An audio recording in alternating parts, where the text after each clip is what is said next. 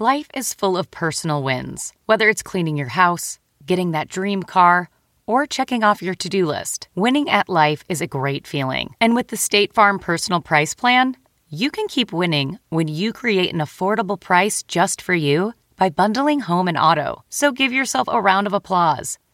Talk to a State Farm agent today to learn how you can bundle and save with the Personal Price Plan. Like a good neighbor, State Farm is there. Prices are based on rating plans that vary by state. Coverage options are selected by the customer. Availability, amount of discounts and savings, and eligibility vary by state. Hey, I'm Ryan Reynolds. Recently, I asked Mint Mobile's legal team if big wireless companies are allowed to raise prices due to inflation. They said yes. And then when I asked if raising prices technically violates those onerous two-year contracts, they said, "What the f*** are you talking about, you insane Hollywood ass?" So to recap, we're cutting the price of Mint Unlimited from $30 a month to just $15 a month. Give it a try at mintmobile.com/switch. $45 up front for 3 months plus taxes and fees. Promo rate for new customers for limited time. Unlimited more than 40 gigabytes per month. Slows full terms at mintmobile.com. Welcome to Nerdist Podcast number 866. This is the second episode of Talking with Chris Hardwick on Nerdist. The cast of Silicon Valley, or a chunk of them. It's Middleditch, Martin Starr, Zach Woods were on the talking show, which is on AMC Sunday nights at 11/10 Central. And we tried to cobble together as much of the cast as we could, but Kumail was out promoting the movie. He was at a festival with Emily Gordon promoting The Big Sick, and Amanda Crew was also unavailable. So we got these three amazing guys, and they're just funny as shit.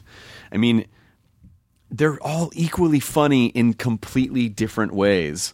You know, Middleditch has such a great energy, and everything Zach Woods says is so fucking funny. And then Martin Starr is hilariously dry. I mean, it's just, they're so great together. So we had been saying, you know, the plan is to put out I was originally seeing the unedited version of the show, which I have to say I'm not sure is 100% accurate. There are actually little edits here and there because, you know, we go to commercials. Sometimes we retake things, you know, like intros and outros and stuff. So it's not like 100% raw, unedited.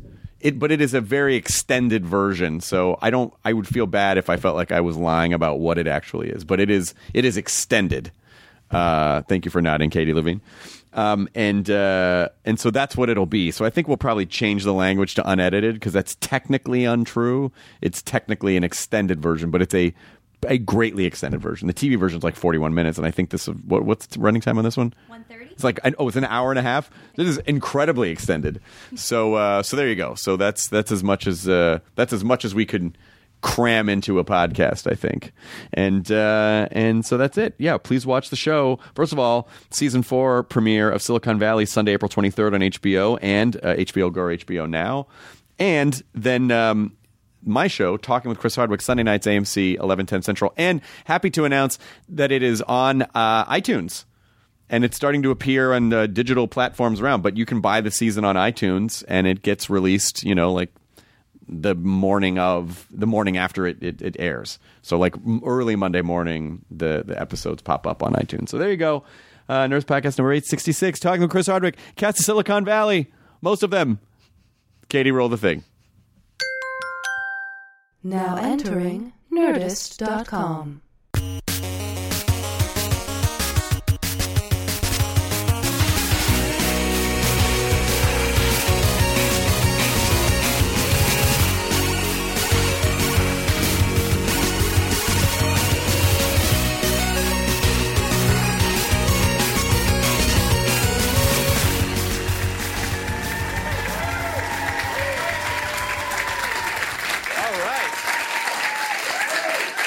You've all heard from me on Twitter and Instagram and Facebook using @talking, so I'm going to read your questions and comments and your comments and even showing some video messages that you sent in for the guys. Plus, our studio audience later on is going to have the chance to come up and ask their questions. I'm going to give them prizes and toys because that's what I do.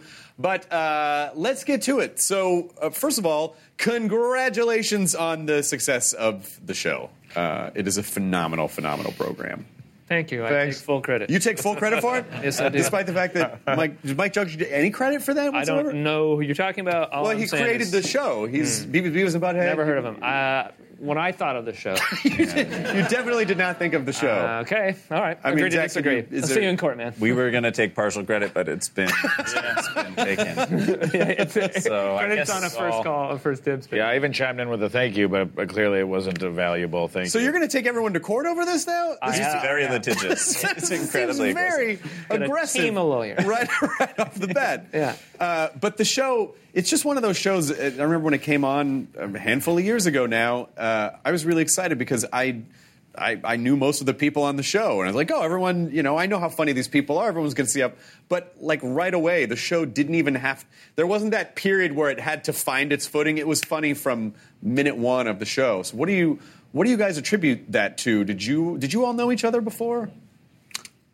Yeah, most of us, yeah. Yeah, I had met Martin through the show and Amanda Crew and Josh Brenner, but it just so happened that a lot of us had been not only known each other for some time, but been performing comedy together for a while. And I don't think Mike and everybody knew that. I think that was a happy accident. They just sort of found out oh, you guys know each other and are all friends? Great. Yeah, we knew each other in New York, and Martin, we'd never met, but Martin was one of my heroes because of Bill Haverchuck was one of my favorite TV performances of all time. You came in totally blind to the entire thing. Don't know what they're talking about. This whole we knew everybody, we all performed comedy together. Not me. Do you feel? And he's actively maintained great emotional distance from us in a way that feels, frankly, deeply hurtful. Martin has sort of built an island of himself in the cast. And We even shoot my scenes. If you notice, I'm always off in the corner. Yeah. I'm just I green screen me in. Yeah, they're usually shot on a totally different Now, day. I didn't see in this Tucson. defensive body posture. I see the arms are crossed. He doesn't really want to be a part of this in any way. Yeah. We call him. He's sort of like an Alcatraz. He's an island and fortified to the point where you can neither get in or out. Did you? I'm stuck here. I am stuck here. Did everyone have improv training? Was it improv and sketch? For me, improv sketch and a little bit of Stundup, but That's Austrian for stand-up? Stand-up comedy. Yeah, good. Yeah.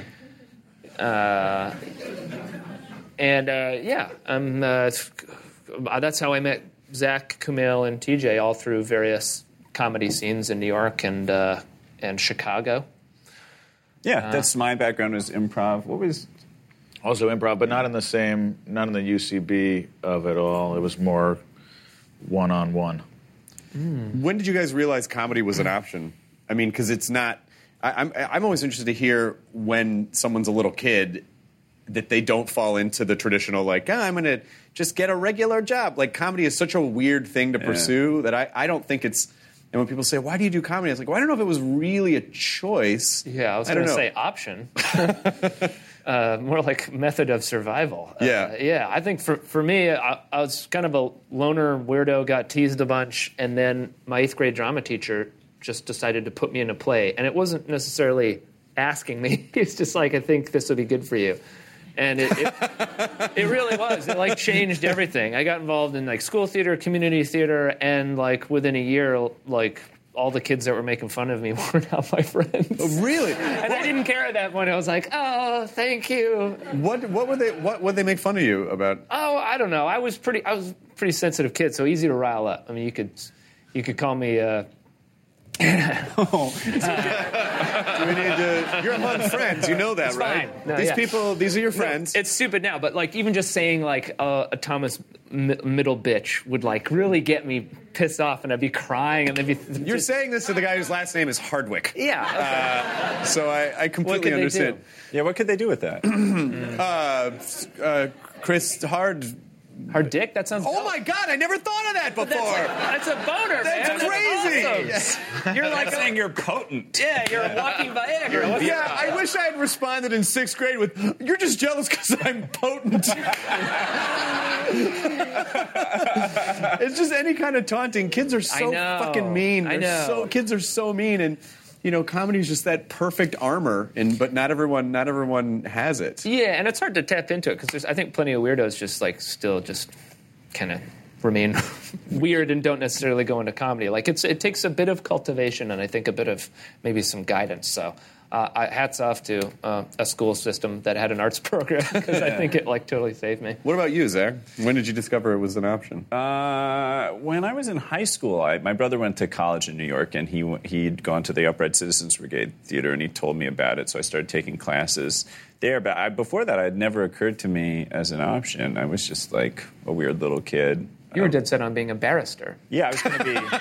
Oh, interesting. I had a lot of contempt for American lawyers, but so you British wanted to lawyers, go I into had British great law, admiration for.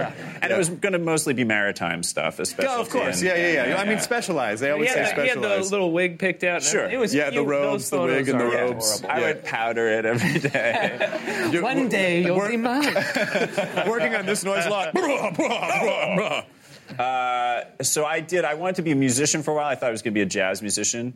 But when I was little, it was sort of similar. As a strange boy, I would, I remember watching and rewatching Linda Ronstadt and Kevin Kline and the Pirates of Penzance. It was a musical.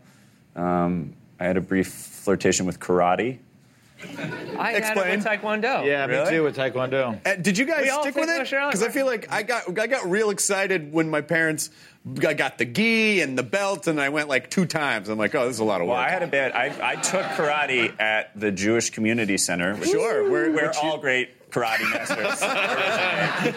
Wax on, wax off, whatever you want. Relax. Yeah, come on. It was, and I had this sensei who was this very kind lesbian woman. I forget what her name was. She was very strong and very kind eyes. And I was not a good karate person. And as they are technically known. As they're technically known. And I remember peeing in my gi at karate class. Not only could I not defend myself against other attackers, I couldn't defend myself against my own bladder and I feel like that's a good defensive tactic, though. If someone attacks you, just piss your pants, and they'll absolutely leave you alone. That might have been one of the lessons that you forgot and just went right to it. Why did you pee your gi? As an act of aggression against the rest of the class. That's good, yeah. I mean, you're just breaking eye contact with everyone in the class, just while it's happening. And it wasn't something that you got chastised for. Everyone was like, Zach! Fill it up! That's my guy! Someone's a yellow belt. Oh, no, I had a vitamin deficiency, so it was still a white belt. Still a white belt, okay, gotcha. I'd asked the sensei, I was like, can I go to the bathroom? And she was in the middle of describing self-defense technique, and she got lost. She was like, yeah, in a second. Then she kept describing roundhouses or whatever, and she forgot about me, and I was too frightened to remind her that I was a human with needs. And so then I was just like, well, I guess the only available option left is to just piss on the floor of the Jewish Community Center. Oh wow! And were you invited back at that point, or was it? I think it was a soft dismissal. They sort of let me go. I had to submit my resignation. Oh, you did, yeah. Just sign your name and pee on the wall. Thank you for that pantomime, by the way. Yeah, exactly. Yeah, I was trying to be generous. Yeah, exactly. And a lot thinner at the base than it was at the. There was a. Yeah, it goes out. It goes out. It's sort of like a trumpet. Yeah, it's like a trumpet, or it's just tulip. it's like sound dispersal. It just goes out in a clone. It was drawn by why you learned the trumpet. Yeah, I was because you were like, this looks familiar. So anyway, and not that I've been spying on you, but I just wanted to make sure that it was anatomically correct. If I was going to, that's right. Yes. Whereas Middleditch, it would be more of a coil. It's a coil shape. Yeah, it's an electric motor. I got to yellow belt in Taekwondo, and this is after doing all the forms, and you'd kick these pads and my feet would hurt. I was such a weakling, and I got to yellow belt, and I saw everybody had fighting gear on, sparring gear, and I was like, wait, what's going on here? And they're like, congrats, man, you yellow belt. You get to spar now. And I was like, nope. And I turned around and walked out. That was the last time I did Taekwondo. Are you not inspired at all by Karate Kid? Are you telling me there's actual fighting involved? No. I was in it for the fashion only. I made a similar. I was in it for the fashion. Yeah. I just like those nice, clean white clothes. The belts. I love colored belts. Yeah. Did you do it? I did. I got to the same point. I probably fought twice and got my ass kicked, and then I was like, this is too much for me. I can't handle the emotional distress that just going to class causes me. I thought it always, the discipline that Karate Kid promised sounded really good, But then I realized discipline sucks. It's hard work, it's time-consuming, and it's incredibly painful at the same time. Yeah, so and life isn't an 80s movie where if you just kind of believe hard enough, you can kind of get it. Where you can believe muscles You can onto your train body. for 3.5 weeks and beat people who've been doing karate their entire lives, who have something to prove. In high school, friends of mine had a fight club in a drainage ditch near one of their houses, and I would fight. Friends, yeah. Friends. But I would. Are you skeptical? Is the skepticism about? No, just that your friend, that you'd have a group of friends. Hey. You were a loser. Yeah, come on. Yeah, you pissed your gi. Why would you? Come on. What do you expect from these people? I would fight, but I would only fight kids who were significantly smaller than me, and I could hit them in the face, but they could only hit my body. That's cool. Because were you always tall? Were you always super tall? No. I don't mean physically. I mean like legally. I was like, you can't hit me. Gotcha. Because you're a Jew. Yeah. Well, you laid down the law. Barrister style. What was your karate experience? Terrible. I feel like we've heard enough about. I mean, I've got the same stories. It's just horror. I hated it. This show's about karate, right? This is all Talking karate with Chris Hardwick. I only went because my mom was like, take him for a while after school. She was like, can you guys hold on to him for me until I get off work? So I just like sat there and did karate until I was finally like, Mom, I can't do this anymore. So the 2 times that you went. No, I went for 2 years, I think. Oh wow! I got up. Whoa. I got up because I definitely I went into the middle of the ring and was like, I don't want to do this anymore. A few times. You announced? I had to really work myself up just to like confront my mom about not doing it anymore. That's how bad. Can I have everyone's attention, please? I do not want to do this anymore. Everyone here at the All Valley Karate Tournament, or wherever it is you guys were. But Freaks and Geeks is one of those shows that to this day people still. I'm sure that must be one of the most asked things before Silicon Valley. I'm sure that was probably one of the most asked things you got. I don't know. What do you mean? Well, Freaks and Geeks is a show that you were on that Judd Apatow produced. Yeah, I'm aware of that. Yeah. I mean, yeah. I still don't fully understand the question, I don't think. The question is, would you like to get back into karate? Yes. At this point, I think I'm ready. We got your old instructor. Come on out! Oh, no. Oh, God, guys. I can't handle this. Mercy is for the weak! My old instructor for Taekwondo was a woman called, what was her first name? She was my French immersion instructor. Her was Madame Guinette. And she was so Quebecois. Her accent was so insane. And she was also our French teacher. And she had a habit of, like, reaching down her like loose neck sweaters and just sort of like scratching her chest so she'd be like, les garçons là, voilà. And like, we're just like, is no one addressing that she's scratching her tits right now? Was this a forest? Was this person a bear? Was this person actually a bear? No, she is a woman. So you said Chris. So you said Quebecois. You grew up in Montreal? No, in British Columbia, but I'm trying. She was a transplant. Yeah, we needed French immersion teachers. The math isn't hard on this, guys.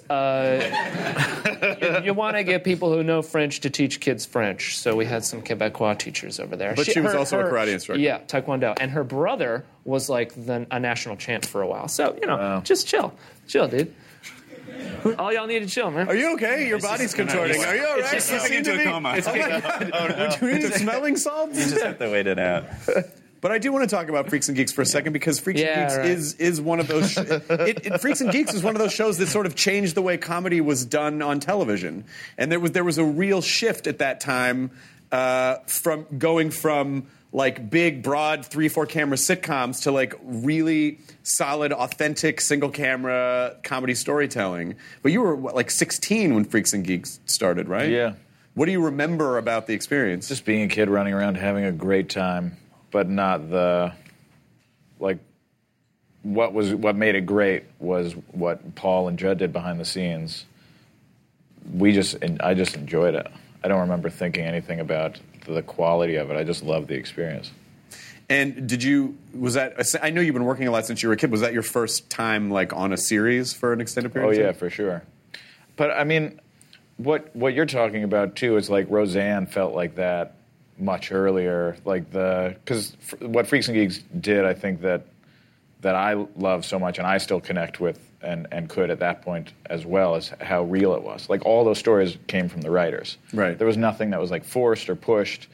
They sat in a room and they were like, what's the dumbest, craziest, weirdest shit that ever happened to every one of you? And they mashed that together and made every episode out of real experiences.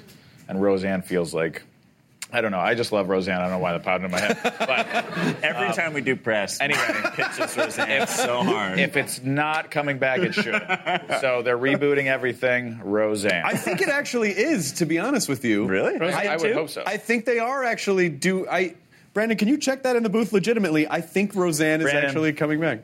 You don't have earpieces in. Sorry? None of you are talking. None of you have earpieces in. Can I get a little volume? You don't get any volume because there's no piece in your ear. Brandon, can I get a little volume? You don't have one of these. If I don't have a piece, who's talking? Who's there? Why do I hear Brandon? It's Madame Gannett. If there's no piece, who keeps telling me I'm dirty? I'm dirty. It's Madame Gannett. It's Madame Gannett. You're dirty. You need to be clean. It's you. Thomas, sweep the leg. Sweep the leg, Thomas. I want to hear about when you started doing improv in New York, because I know you were pretty young. Yeah. And your parents just let you go into the city by yourself as a child? Yeah, they would pay for my train tickets. It was probably a similar thing, like, go, be away. Yeah, get out of here. But they, I'd go up to New York, and I'd be up there late at night, and they were cool with it, because I was taking these improv classes. But they were probably also like their friends are like, don't you think you might get into drugs or something? And they're like, Zach? Yeah, not worried about it. He'll be fine, probably. Like, we hope. He really needs to loosen up. We've been slipping ecstasy in his backpack. He hasn't noticed. We gave him never seen him MDMA for Hanukkah, but no luck. So, yeah, but mostly it was, this was the time in New York where there's still some you gotta understand, this is the late 90s. This is the 1900s we're talking about here. Times were different. Jeans were wider. Steam engines, and I once in a while you'd run into like an off-color character, but on the whole it was pretty good. A guy did once a shoe fetishist once accosted me. As they do. Wait, not even the shoe, not the feet, not a foot fetishist. I think he was a shoe guy. He liked sexualizing shoes. I'm guessing. He came up to me. This guy, I was in high school. I was walking down the street and it was winter. This guy came. All right. We just see like a conical shape form. Get to the shoe. Get to the shoe.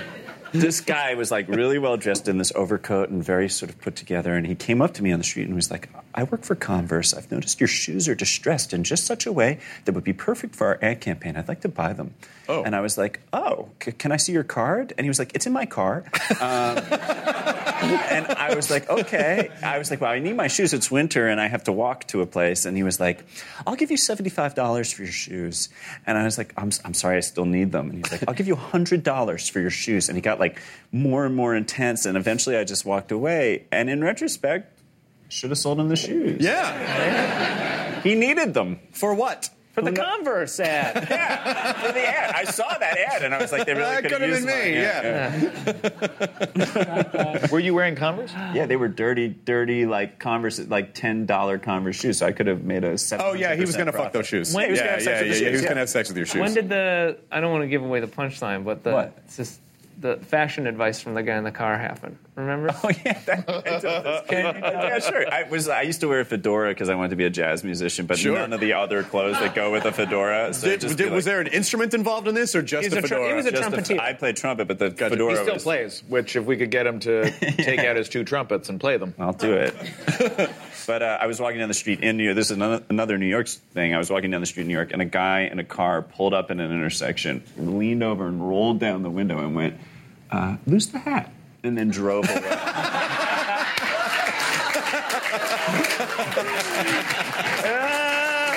And then, it's what you want to say to anyone wearing a fedora. Yeah. Hey, lose the hat. And then you immediately threw it in the trash, right? Yeah, I threw it straight in the trash. That sounds like from The Social Network when Sean Parker's like, lose the in the Facebook, and it just changed. That just changed his life after that. Did you disavow the fedora at that point? Got rid of it completely, threw it in the trash, went home, and peed my gi. Same one. Yeah, that's how he relaxes. But you, I feel like when you were on the podcast, did you tell me that you did improv on a cruise ship? Yeah. Because I've had this conversation before about sometimes people think comedy is just a thing that you can just put anywhere. Like, oh, it's just comedy. You can just stick it anywhere and it'll work. Like, well, you kind of need some certain rules to set it up so that the show works well. How did you get involved in improv cruise ship comedy? Well, it's through Second City. So Second City, based out of Chicago and many other places, they have a deal with Norwegian Cruise Lines so that they can be one of the acts on some of their bigger ships. So that if you take a Norwegian Cruise Line show, you may see the dance crew, you may see a magician, and on Tuesday nights or whatever, you go to the theater and you see Second City. And you do archive sketches like old, famous Second City sketches like, stuff that Steve Carell and all kinds of other people have done. And then on the off nights, you go up to this lounge and do like short form improv with like handheld mics and stuff. I need a suggestion from the audience. Yeah, whose lines it anyway style, like just playing these games and then that's it. And to be honest, none of this stuff was like, of my 4 months at sea, the comedy elements are not the things that stick in my mind. It's like the endless hours of free time, the drinking, the weird, just the weird aspect of being in kind of like a floating luxury prison. Like you can't leave, but at the same time, it's like, it's 8 p.m., I'll just go upstairs and have some crepes and just get someone to make them for me. And it's just like, at that time, being 24, that was like pretty special, just all day crepes. Well, I hope you have the licenses for those, just in terms of maritime. He's going to be a maritime barrister. Because I will nail you guys. You're not finally. Okay, but you never went through the process of becoming a barrister. Of an actual barrister, but not the accent or the anything. What is the sound? What is the sound again? Of a maritime barrister? Yeah, do it again. They just bark? I can't do it very well. No, anyway, but I didn't mean to derail your... No, not at all. More mouth queefy, I think. That's what my family calls me. There he is. Mouth queefy. It's Zach. Would you please just call me Zach? My name is just Zach. thank your Lucky Stars for Hard Dick as your nickname. No, I guess I didn't get mouth queef. But anyway, sorry. Well, there wasn't much else to say other than just like, it's just a very surreal life. You're like, your life gets put on pause because you just experienced this boat and the crew members around it. Was it good? Were the shows good? Were the shows go well? Or they were fun. Look, for me at the time, those were like 2,000-seat theaters. Like, they're huge. These boats are massive. And so for me, it was kind of cool in that sense. You may be doing a little bit of dated material, and some of the improv wasn't the strongest, but it was a good time in that respect. But just trying to kill all the time in the day was another. When you're on a cruise ship and you look around in every direction and you see nothing but water, and you realize we are legitimately trapped. It was kind of interesting. So for 4 months, so half the time we ported out of New York, and for the summer did like the Bahamas, Bermuda, and we got a lot of like working class Jersey, Bronx, Queens. Like I saw my very first Guidos with the haircuts, and you'd be anonymous, and then you'd do the show, and then you'd be walking around the ship and be like, "Oh, Second City, let me buy you a shot. This guy, fucking love this guy." And it was, that aspect was fun, but like pretty debaucherous, like teens getting caught like fingering each other on the dance floor and stuff. It was fingering. That's how you pronounce it. Fingering. You got drunk, passed out people getting on board from like the private island and like all red as a lobster because they'd just been baked alive in the sun. Yeah. And then the crew switched to like a fall, like watch the leaves turn cruise, and it's like Boston, Bar Harbor, Newfoundland, Quebec City. Everyone's like 50 plus. Everyone's in bed by 9. They literally started playing like the Andrews Sisters on the PA. Oh, wow. Sounds nice. I loved it way more. I was like, now this is a cruise. And so, I don't know. It was just a bunch of weird experiences. And did you audition for SNL? Oh, yeah. Yeah, well, like the day, like 2 days after I got on the ship, after putting all this time in Chicago and assuming I was the greatest, that we got word that like SNL was coming to Chicago to like test people, to have a showcase to maybe bring them out. And I was like, are you kidding me?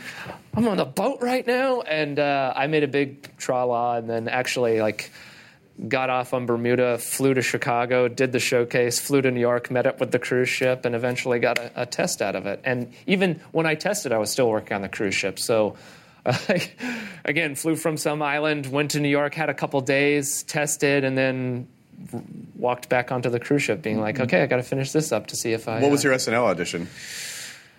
Aces. I can't remember what I did. What were my impressions? I did. Who's the lead singer of Coldplay? Tony Danza. Oh, Chris Martin. I could Chris Martin just because I get told I look like him. I did Seth Meyers because I get told I look like him. And then I did my impression of Kira Sedgwick's The Closer. You remember that show? Oh, my God. Classic. I just did an impression of the show. TNT. Of just being like, it was something dumb like, this you think you're going to solve this crime? You're just a woman. And then just being like, oh, what's under here? Oh, the clue to the crime. Oops, I solved it. And like, it was so dumb.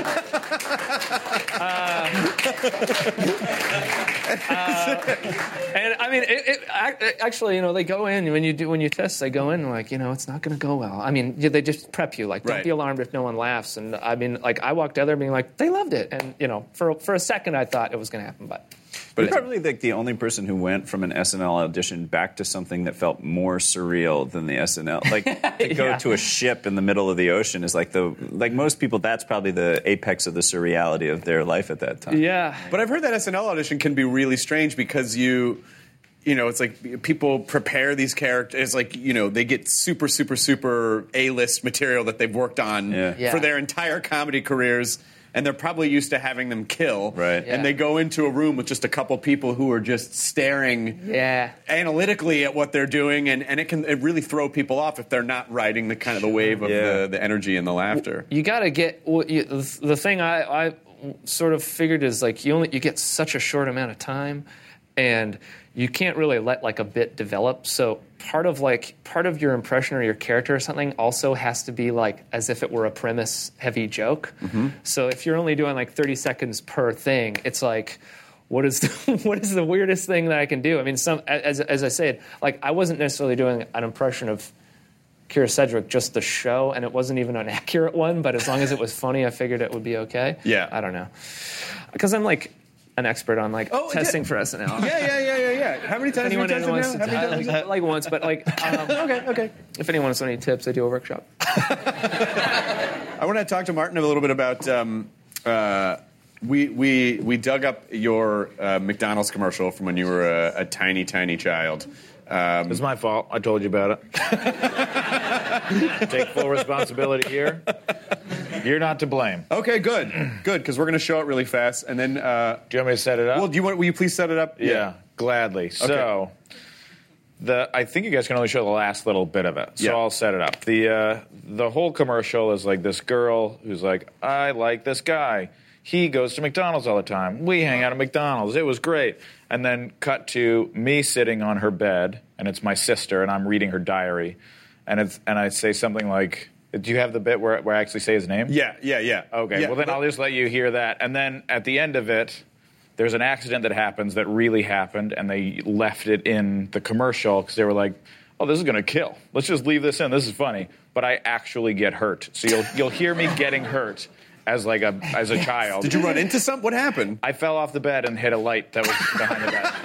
And it was like a studio light, like this big, just like wrought iron, just like massive thing. And I was all of like 2.5 feet tall. And so I jump up on the bed to run away from her, doing some improv. It was just a little improvisation. I ran away from her because she's my sister and she's mad at me. Anyway, you're gonna love it. All right, so listen, so I guess whatever sort of injury you hear at the end is 100% true. Let's legit. Take a look. Brian Sweeney? Totally neat? That guy? David? You're dead.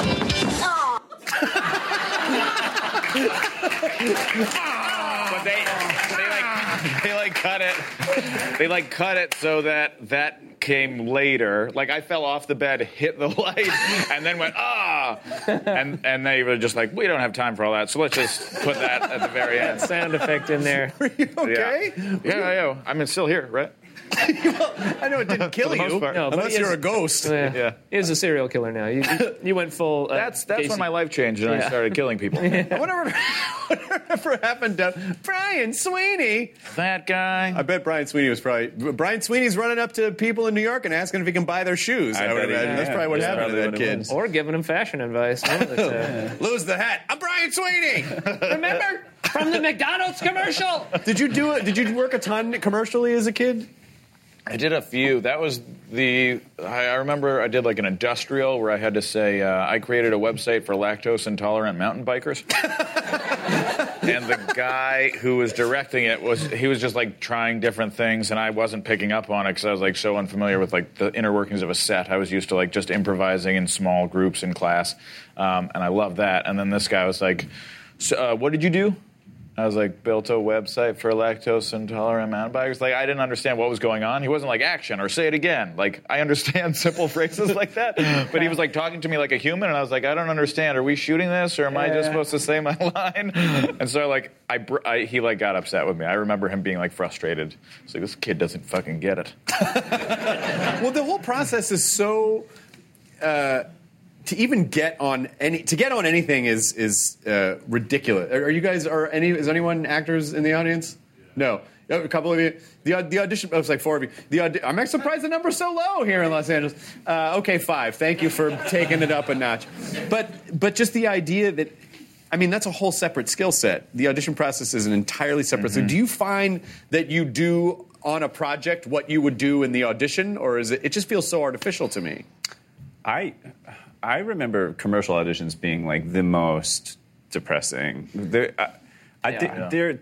real tough. I went. One was there's one I had to do where it was because they're in the morning a lot of the time. Like it was in New York. It was in the morning. Casting directors late sleeper. They're also seeing like 200 people. And Yeah. They're just like, and most of them are like Hollywood Boulevard guys, like the Superman and stuff. So I mean to say a bit off. Sure.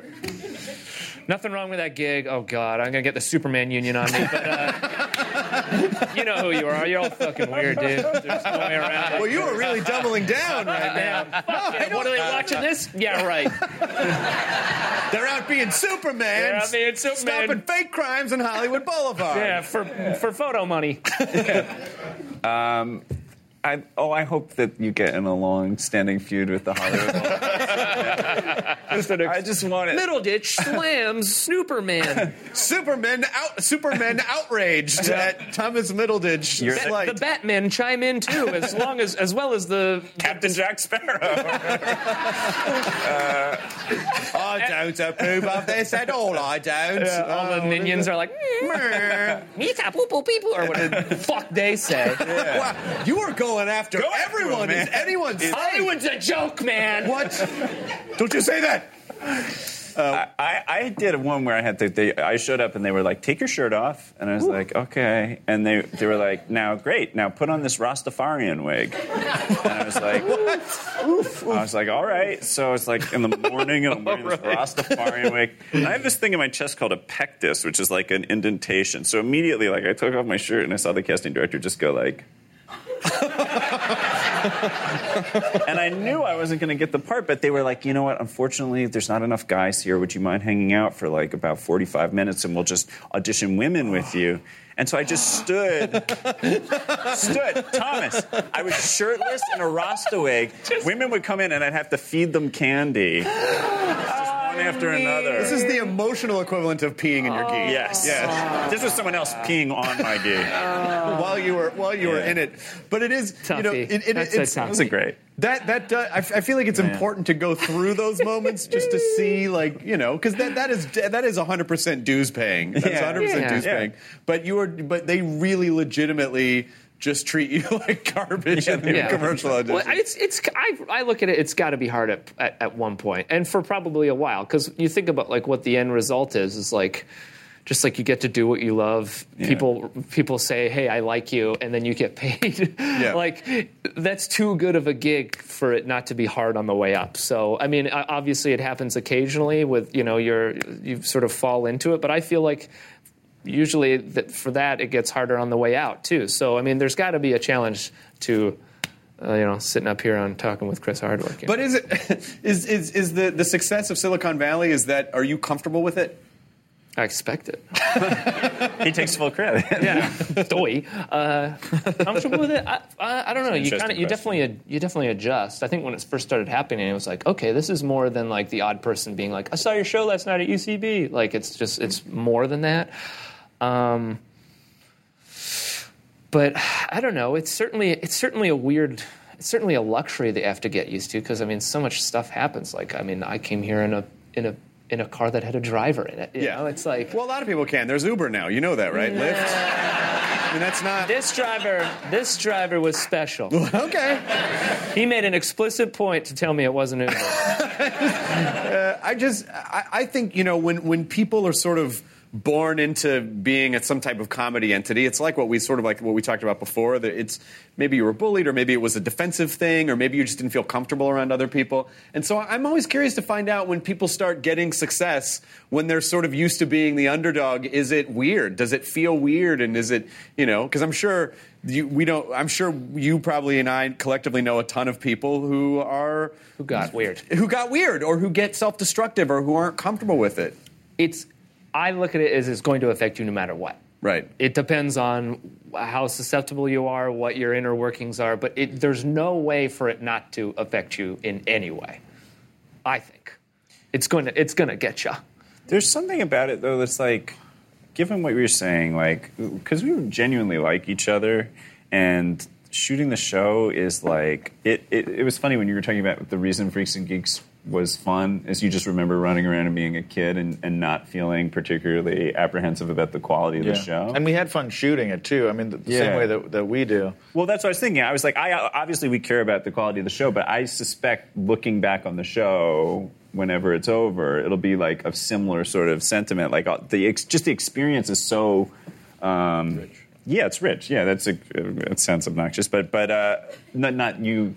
Thanks, Zach. Yeah, cool. Wow. You know what? I think I'm going to get out of here. We genuinely like each other. No, we did, but you messed that up. I felt self-conscious because I was like, it articulated a vulnerable feeling. So I wasn't. You felt like you peed your gi and everyone's looking at it. That's what it was. Exactly. I think Rich is We're live! I'll tell them about my feelings. But anyway, that it's a small, like, whatever minor strangeness exists around the periphery of that experience when you're on a show that works, if it's like, it's such a small, I guess I just think it's like, I don't really understand it if people hate it. Like sometimes people will be on a show that's like a great show and then they're like, almost mad or resentful, or like flippant about. Yeah, exactly. Yeah. I think it's important to remember that you kind of went to Vegas and you rolled sixes or whatever craps term is. Yep. And you're like, whoa, okay. And to not take that for granted and to also not take that and be like, I'm going to buy this place or whatever is super important. To ride that middle line of accepting and also being aware of it, I think is super important. It's a very fortunate thing that's happened, and it's probably a weird stock market graph that with highs and lows to follow. But, why not just at least give yourself a pat on the back for now? Otherwise, you'll die. Sweet dreams. What about for you, Martin? All that's accurate. I think you have to go through hard times to appreciate this. And I've been on a few shows that didn't find success the way that they perhaps deserved, or it seemed like could have happened in the right scheme of things. And this is getting the support from HBO and from critics and fans. All of that, and fans. It's really like reaching. It's hitting the mark on what we're trying to do, and people are appreciating it. And all of those things are kind of independently working together to create the success that we're now able to see and fortunate enough to be a part of. So I find it very unique because I've been through the failure of something great dwindling away because it didn't have all the right necessary components. Yeah. So it's different. We've all struggled in our own way. I didn't necessarily. I definitely got picked on, but I wasn't on a cruise ship. All right. Doing- Is that your No. lowest bar you can think of? I mean, Never got that bad. I wasn't on a cruise ship with old men and women just wiggling their dangly bits about. Was that the theme of the cruise? Yeah. Wiggling dangly bits? It was an elders swinging swingers party. Were any of them nudist cruises? That would have been. I would have never left if that was. What are you guys most excited about for season 4 for Silicon? Can we talk about the app? Are we allowed to talk about? I'm not sure. I don't know There's a cool app that happens that you should look forward to. It's very simple in its premise, but it is a glorious thing. That's kind of all I can say. This really sucks. I don't know if I'm. No, that's a nice little tease. Now that people know there's something coming. How long ago did you guys shoot the season? We wrapped end of February. Oh, okay, so that's a fast turnaround. It's really only like 4 months, and within there's like a month break. It's pretty chill. Oh my God. Yeah, and then we get the rest of the year to just sit. just sit around and go to Wii Spa. Oh my God! I can't believe. Why did the audience get super behind Wii Spa? A couple people have been. Koreatown in the house. It wasn't just excitement. There was kind of an evil laugh. Yeah, like I get what you mean. Do you liked Wii Spa? It's not. I went one time. Immediately shut down. because you get recognized and someone would be like, "Hey, Chris, right? Hey, can I get a selfie? Those are your balls. Look at those are your balls." Yeah, that's why I stopped going. It's way too much nudity. Like way too much. That's why you go. That's why you don't go. If you can't be nude in front of a bunch of old Asian guys, I don't know when you can. But it wasn't just old people. It was like. It was every age demographic just running around being way too comfortable. And I don't know what it is about old people in particular, but they'll just get right up and put a leg up and go, "So, what do you do? Yeah. What do you like to do? Do you just make sure you keep it." So you're on that show. Hey, he's on the show. All right. Hey, man. He's on the show. Tell me about. Can we get a picture? Can we get a selfie? No, we don't do selfies. Yeah. Okay. Yeah. It just feels so invasive. I remember it like it was so impressive that I remember it. I remember sitting in the old steam room, or I was on the way out of it, and I saw two guys enter, and I don't know, they probably should have been on that show Vikings, because they were like 6'5" Norse gods, cut as hell, and like literally the Liberty Bell, like, dong dong, and I was just like, what am I doing? Can I get a desk attendant? And meanwhile, they're like chiming in noon at London. So it's like, it's so, they come in all shapes and sizes, my point. I am not, some of them are conical. Yeah. But I can't, but that idea of like super comfortable nudity is just never, and I try to get around. I go, okay, you're born naked? It's natural? Everyone, you were not born naked. No, I was born wearing a cardigan. We have to go take a quick break. When we come back, we're going to have people from the audience come up and ask their questions. We're going to give away prizes. Plus, we're going to hear from you on social media. Remember, if you want to be a part of the show, we're at Talking on Facebook, Twitter, and Instagram. You'll find exclusive updates about upcoming shows. Ask any questions you have for our guests, because we absolutely want you to be involved and be a part of the conversation. More with Martin, Zach, and Thomas right after this. Welcome back to Talking with Chris Hardwick. My guests are Martin Starr, Zach Woods, and Thomas Middleditch, the stars of Silicon Valley.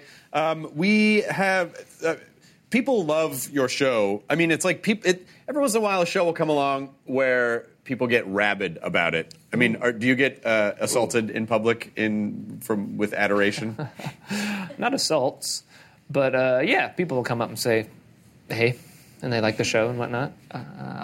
It's kind of fun because it's about like a 80-20 split of like, "Hey, I love the show," to, "Hey, I can't watch the show because it reminds me of my life too much, and it's like way too stressful," and all that kind of stuff. I kind of like those more. Yeah, because we just from stuff around just from getting stuff from the internet. M. Turner Film says the writing on the show continues upward episode after episode. Thank you, Mike Judge, for a beautiful creation. TKD on Twitter says, as someone who currently works in tech, I'm ecstatic to write a mock episode for my writing for electronic media course. Karen Travers on Twitter says, the scene where Richard unknowingly vents to a tech reporter is excruciating. My stomach hurt. I wanted to hug him. And then Audio Burrow on Twitter says, I just want someone to look at me the way Jared looks at Richard. And then it got wildly inappropriate. Julia Bird on Twitter. I love at Silicon Valley HBO, but sometimes I'm so distracted by Martin Starr being hot and smoldering in the background. It's a good problem. Yeah, look at that smolder. Boiling that water. We've recently discovered that there's a lot of fan fiction erotica. Oh, yeah. Oh, I'm sure. And there's art, a ton of there's science erotic fiction. art. Perfect. There's art, prose, all of it. Well, especially after the season 1 finale, that we didn't actually have the piece to put in the background there. It's reminiscent. But just without dicks. Without the dicks. Without the dicks, it's very reminiscent. They had a Stanford math professor go over the math of that. Are you serious? Yeah, it's real math. It's real math. You know, are you familiar with what we're talking? They essentially don't have a presentation, so they just start talking about how they would efficiently jerk off everyone in the audience, and then it ultimately solves the problem. Yeah, they get sidetracked in this math equation, and then the math equation, ends up. If you haven't seen it, oops. Which is something, it's season 4 is coming up. Fuck you for not catching up. What are you doing here? What are you doing with your lives? What are you, Superman? But just that, I can imagine that multiple engineers have probably come up and said, that's exactly the kind of stuff we do instead of working. Sure, yeah. A lot of the time it's like that, they'll quote some scene like that lady quoted about the spilling the beans to the reporter. They'll quote something and be like, that happened to me. That verbatim happened to me. Because, our guys, the writing team goes to the Bay Area and mines for stories. So it may have actually been the exact same story. Who knows? But it is that, there's the one thing that, particularly, you are a guy who wants to do the right thing, but also still tries to seem like he's suppressing the desires for, to scale up and do bigger and do better and do great things. But he self-sabotages. Like Richard, I think he's got pride, which gets him at times, he also is obsessed. He's obsessed with efficiency, and when he sees things that aren't efficient, he riles himself up because he's a tightly wound man. What do you think drives Jared? It just seems like order and goodness and rightness and support. I think just fierce mother's love basically is at the core of all that. I think he just feels like I always think of the show as a family where TJ Ehrlich is kind of the boisterous father, and Kumail Dinesh is probably the little boy, and Guilfoyle's the cat. The watchful, the satanic cat. Yeah, and Richard's the favored son, and then Jared's the doting mom. But why did he imprint on Richard so much? And the way I always think about it, it's like Pinocchio, where he was Gavin's puppet at Hooli, and then the blue fairy showed up and was like, "You can be a real boy." And then he was in my head, his life sort of began with Pied Piper, it's a BC AD thing. Yeah. Although I guess that's about death. But just a demarcating line. Sure. Yeah. And did you actually, did you do a lot of backstory on Satanism? And did you study a lot of Satanism? I read a little bit of the Satanic Bible. Because Guilfoyle's a Satanist. Spoiler alert. It's interesting. It's not as I didn't think it was bad. Satan's pretty cool, man. Yeah, he's chill. Explains the red T-shirt you got sporting today. You guys should get on board. Hey guys, it's Sunday. It's a casual Satan day. Coming in red T-shirts. There was some very inappropriate, delightfully inappropriate. Such as? Classical Sax on Twitter says, can we start replacing Tom Hiddleston with Thomas Middleditch? I would rather see his sexy face. Not so inappropriate, but heading in the right direction. Erlich Blochman on Twitter said, the way they spelled it, Blochman, is Zach Woods DTF? I mean, not categorically. Okay. Not in every situation, but sometimes. Who is it? Blockman? Erlich, who is this? Erlich Blochman, BLAC. And then Shim Changeman on Twitter says, why are my titties not in Zach Woods' mouth right now? I will say there is a rabid online sexual hunger for Zach Woods. Really? I mean, I get it. I do. But, like, he's not on social media anywhere. Anytime I put a picture on Instagram and he's in it, it's, like, the most likes I ever get. A lot of the comments, a lot of them are like, this guy fucks. But, like, yeah, I remember a line. I remember a line from the show. But also, I mean, you know, women be after it. Yeah. Well, this is the happiest day of my life. Is there enough of Zach Woods' conical penis to go around? Of course, that's the good thing about a cone. It just goes out and out and out. We have a lovely audience member who's going to ask a question now. You can stand up and ask, hey, what is your name, sir? My name is Jansen. I'm Jansen. from Burbank. Hi. And I was wondering if any of you have ever been fired from a job, and if so, what were the circumstances? Ooh. Yeah, you mean like an acting job, or you mean like anything? Yeah, any old job. Go ahead. No. Okay. All right. I'll start it off. I've only really had one other job. I was a barista for one day, and they didn't call me back. So you could call that being fired. I made $2. What drinks did you make? I was really basic stuff. Basic stuff, man. It was one day. It was my training day, and it didn't go so well. I thought I was learning pretty quick, but I wasn't. Turns out I wasn't. Zach? I briefly sold haircuts on the street in New York. What? Yeah, it was a horrible job. How do you sell haircuts? Yeah, how do you sell them? You're dressed plain clothes, and someone, like when people go past, you go, can I ask you about your hair? And then if they're foolish or kind enough to stop, then you try to sell them a stupid haircut at a different location. And it was a horrible job. There's this one guy who worked there who was like so nice, and he'd talk to people and he'd be like, you know, you just need to take a little time for self-care and you deserve it. And then once I saw a woman go like, oh, I'm actually not interested. And he wolf-manned into a different person. He was like, you deserve it. Look, let's take care of those cuticles, too. And she was like, I'm not interested. And then he went, I'm just trying to make you look good, you bitch. and she turned around. She was like, she went, what? Because she was like astonished. And he went, what? Like that, like barked at her. But she bought the haircut. You can't argue She with did it. See? And so after that, and then they stationed us outside a hospital, selling haircuts outside a hospital where my grandmother had been. And I was like, I didn't get fired, but I was like, not selling haircuts outside a hospital with a sex predator. Hey, you need a haircut? You want me to give you a haircut? I'll buy you shoes. You know what? I feel like I feel like I have something good for you, and this is this is a very special Pied Piper. You're a Piper. He's spicy. That signs.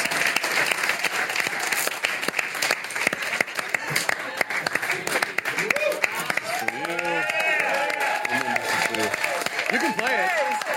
Yeah. Yeah. Okay, very good. Excellent. Thank you. Yeah. Yeah. Here's a video message someone sent in. Take a look. Hey guys, Russ here from Seattle, Washington. Question for you. What is the most annoying thing a cast member does either on or off set? Thanks.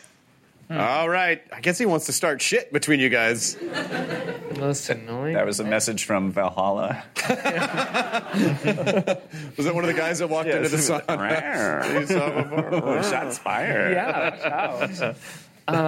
Annoying things. That's a front-loaded contentious question. Mm-hmm. Well, I tell you, if I go to craft services and if there's not a cheese string there, I get pretty pissed. Well, I'm glad the job's not going to your head. If I don't get a Perrier, I go nuts. We were sort of collectively annoying for a while where we got, do you know what a credit card is? I mean, like the... Oh, when you go credit or debit along someone's butt crack? Oh, yeah. Well, it's just, when do you debit? You go credit or debit. Well, we start doing that. But let's talk about how it started. Yeah, how did it start? I started crediting people. Yeah, you started crediting. No, somebody grabbed somebody's... No, that was after. That was after. So we developed the whole system. So it was like credit or debit, and then you do cashback rebate, which was...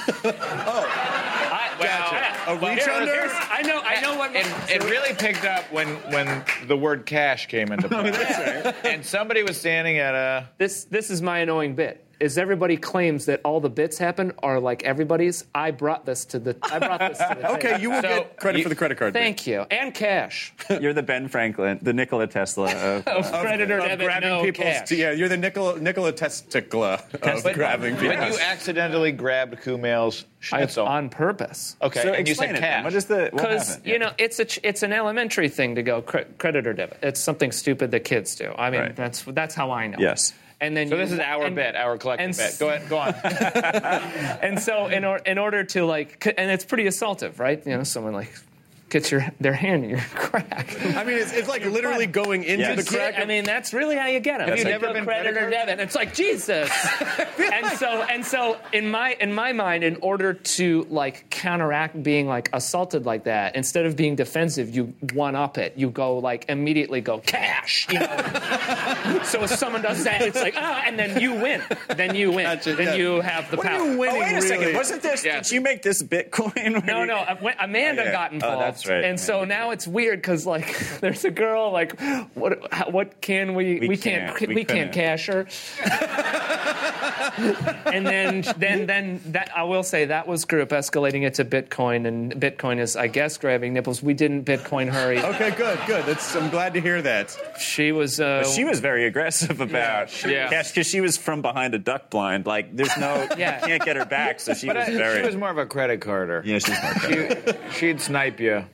Essentially, we're grown humans grabbing each other's butts and penises. But I think that's what people want to. I know that legitimately. People want to know that? You know why? Because when you have a show where everyone gets along and the whole cast is screwing around and they're legitimately friends, it really does affect the quality of the show. You can tell there's just an authenticity to it where it's these people genuinely connect.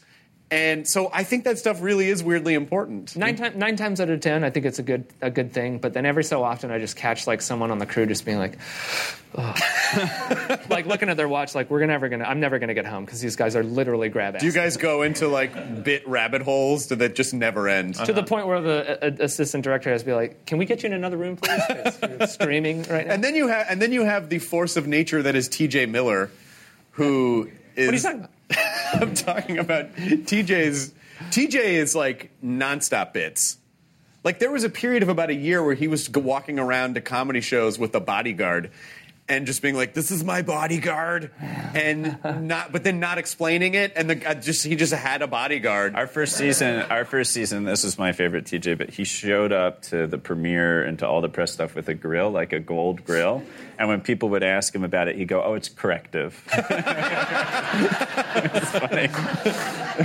We have another time for another audience question. Stand up. Hello, what is your name? Hi, I'm Patty from Minnesota. Nice to meet you, Patty from Minnesota. Welcome. What is your question? My question is, do you guys hang outside of work? Do you hang outside, and what do you do? So yes, we do, and a whole variety of things. I mean, it's a lot going on here. We've danced together. We drink the alcohols. We party. I have witnessed this. Occasionally, Kumail and his wife Emily will have pool parties, and everyone hangs out and swims at the swimming parties. We do actually genuinely make an effort to hang out together. Especially, we should probably we're due for a good old hang. Yeah. We're doing dinner on Friday. Yeah, that's true. Oh, that's right. Tomorrow, we're having dinner at Martin's house tomorrow. I mean, it's usually, what do? It's usually just try and make each other laugh. Occasionally there'll be an activity, but we're quite content to just sit around a table and do bits, to be honest. We did stargaze recently. Yeah, we stargazed. A late night stargaze near the Santa Monica Pier, where we witnessed a couple having sex.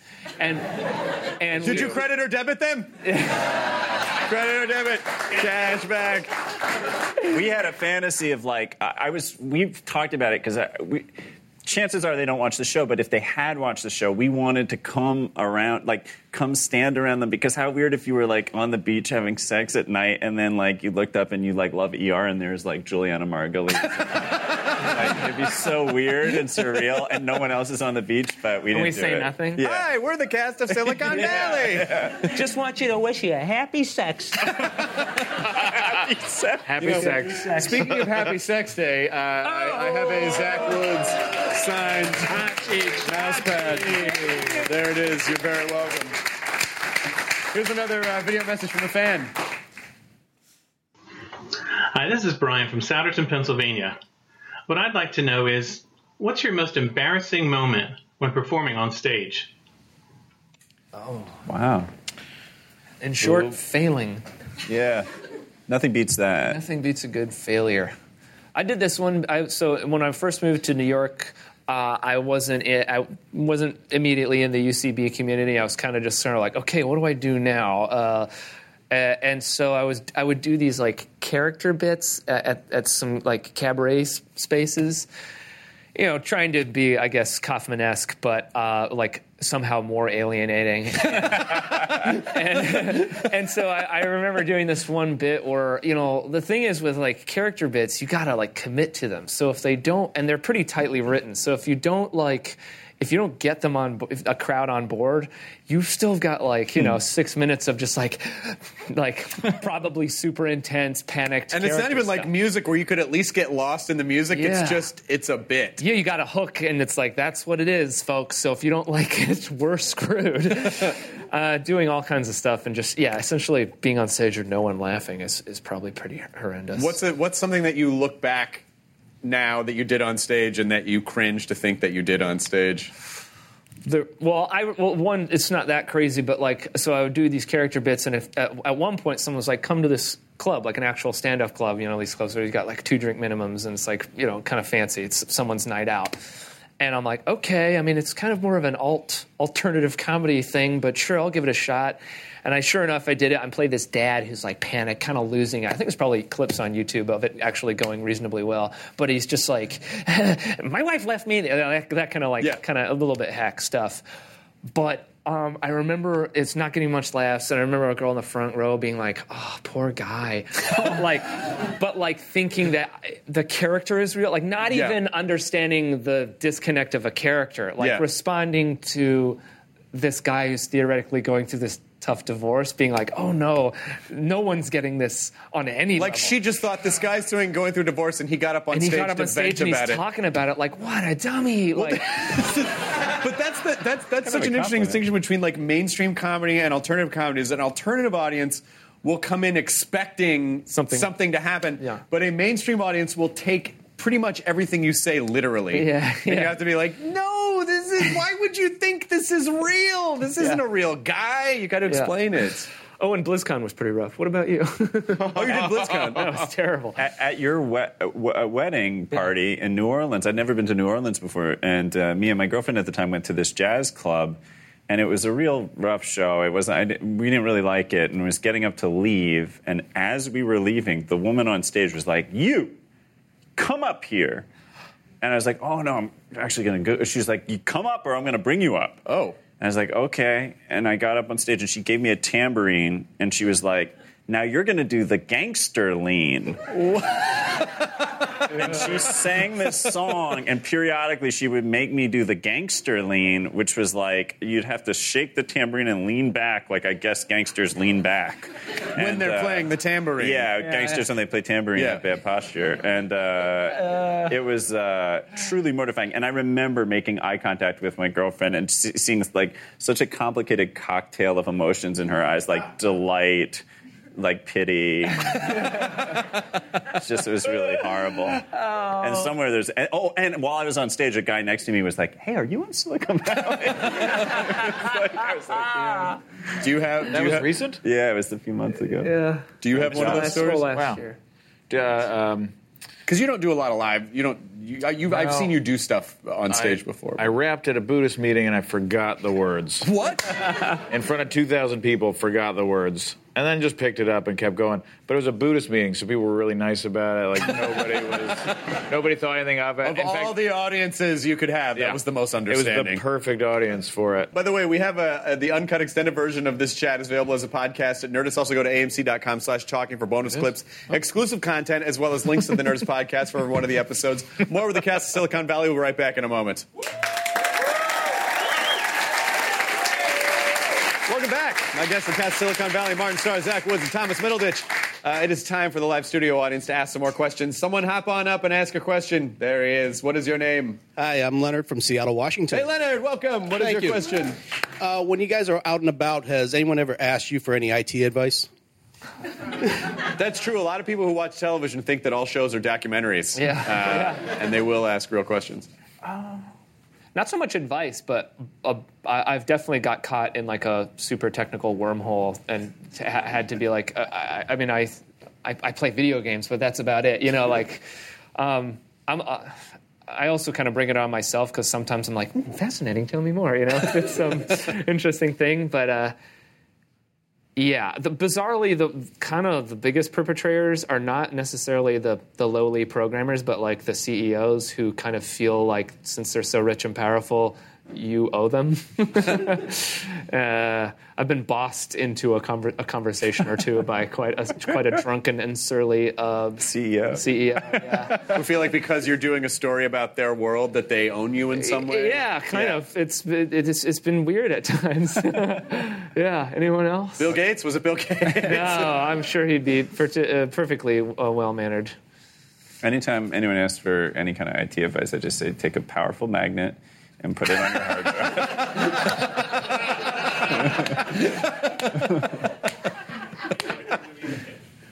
I have a special present for you. Let's see. What do we have for you? How about... So many trinkets. How about your Richard Hendricks Hooley badge? This gets you into the Hooley offices. And it's, where's your camera there? Here's your camera right here. Thank you.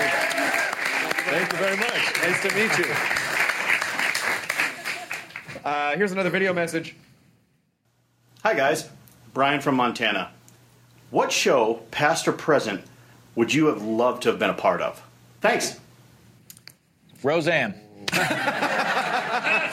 We found out they're not necessarily bringing that back, but fans are trying to get enough. I'm on board. Trying to get that back. I'm one of those fans. What about you?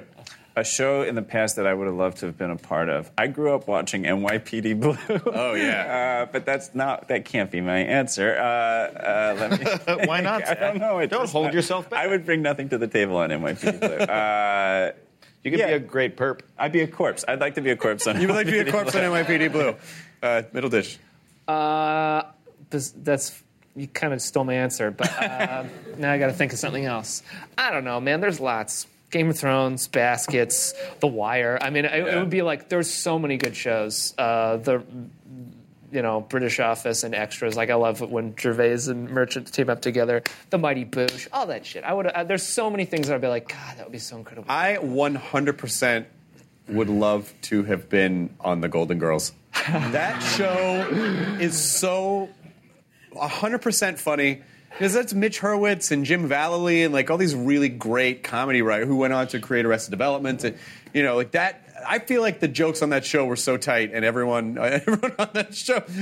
There's one channel I can't remember what channel it is, but it might be Lifetime. It's just on always. It's never not on. And whenever I stumble across it, I just am transfixed. You know what I saw kind of recently on a rerun that I was like, this is very good. Home Improvement. I watched it. I watched it a lot as a kid, and then I always kind of like made fun of it, in post. And then I was catching it again. I'm like, oh, look, it's so subtle and like, he's growing up. Our boy is growing up. He likes Home Improvement. Oh my God! Everybody loves Raymond. I don't think you got the full appreciation that you deserve for that Ray Romano impersonation. Oh no! I'd like to talk to Ray Romano for a moment, if I may. Tell the story again about being in the sauna at the spa, but as Ray Romano. Wait, please. Please?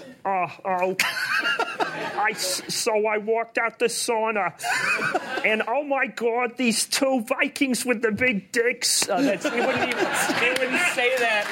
No, it's terrible. That was bad. That was bad. I was worried you were having a stroke. Do you smell toast? Are you okay? Is your arm numb? We have time for one more question for the audience. Hello, what is your name? Hi, I'm Mark from Glendale. Hi. My question is, in the scenes when Ehrlich is smoking weed, is he really smoking weed? And if so, how many takes does it take to get that down? How many tokes does it take to get Ehrlich to high. to the center of the Tootsie Pop? We don't use weed because that would be irresponsible, but it is crack cocaine.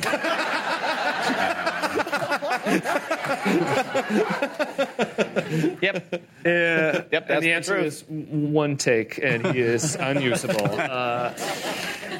Let's see. I think this is a very oh, look at this! A very special script for you with a little calculator inside. It's assigned by everyone. Silicon Valley script. That's for you. You're very welcome. As we're kind of wrapping this up, what's your favorite part of the show? What's your favorite part about being involved in the show? Oh, goodness.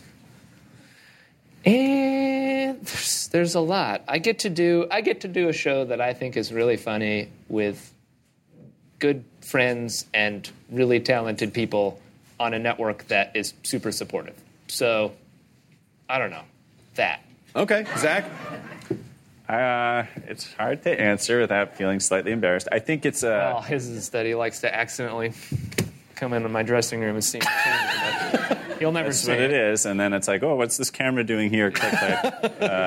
I just love it. I love the people, and I love the material, and also it's so egoless. I think like the show's created by Mike Judge and Alec Berg, and both of those guys are like basically like comedy luminaries, and they're still so collaborative. Like they could really be like auteurs and use you sort of as their chess piece, but they're so open and they work their asses off, all the writers. And I don't know, it's hard not to sound like a press release when you talk about it, but I just like love it with my whole heart.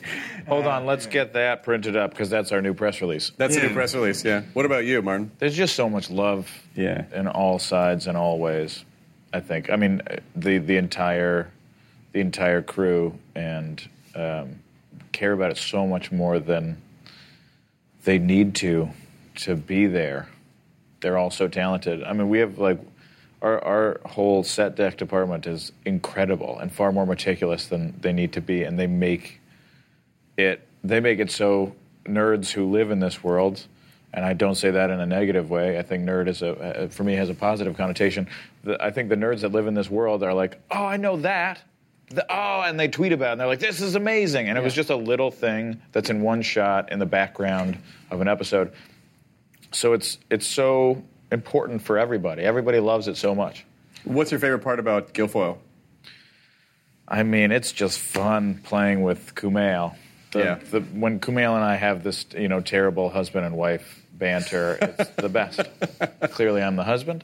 Moving on. I would like to revise my answer. It actually is just seeing Thomas's ding-dong.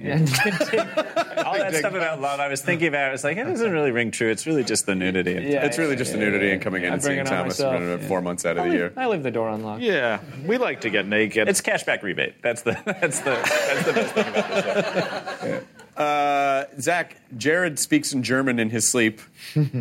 Is this something... sort of talking about, like, we just bring in stuff that happened? Okay, so I will explain this, but just understand that I'm Jewish. Mm-hmm. My whole family's Jewish. I took karate at a Jewish community center. I have great love and respect for the Jewish people, being one of them. But when I was in college one morning, my college roommate, I woke up and he was like, hey, man, you okay? And I was like, yeah, what are you talking about? And he was like, I was up late last night writing a paper, and in the middle of the night, you were asleep, and then you shot up and made eye contact with me and said, I hate the Jews, and then went back to sleep. And I told Alec Berg that story, and I think that may have been part of the inspiration for Jared. Part of the inspiration for that. This was amazing. Thank you guys so much for being on. Martin Starr, Zach Woods, Thomas Middleditch. Silicon Valley is Sunday night on HBO. Watch it. Catch up if you're not caught up. Season 4 is coming up. I can't believe it's been 4 seasons already. That's insane. Always check out at Talking on Facebook, Instagram, and Twitter to find out what's going to be on the show, who's going to be on the show, how you can be involved and be a part of it. I'm Chris Hardwick, at Hardwick on the tweets and Instagram. Do not text and drive, please. I will see you next week. Good night. Bye-bye.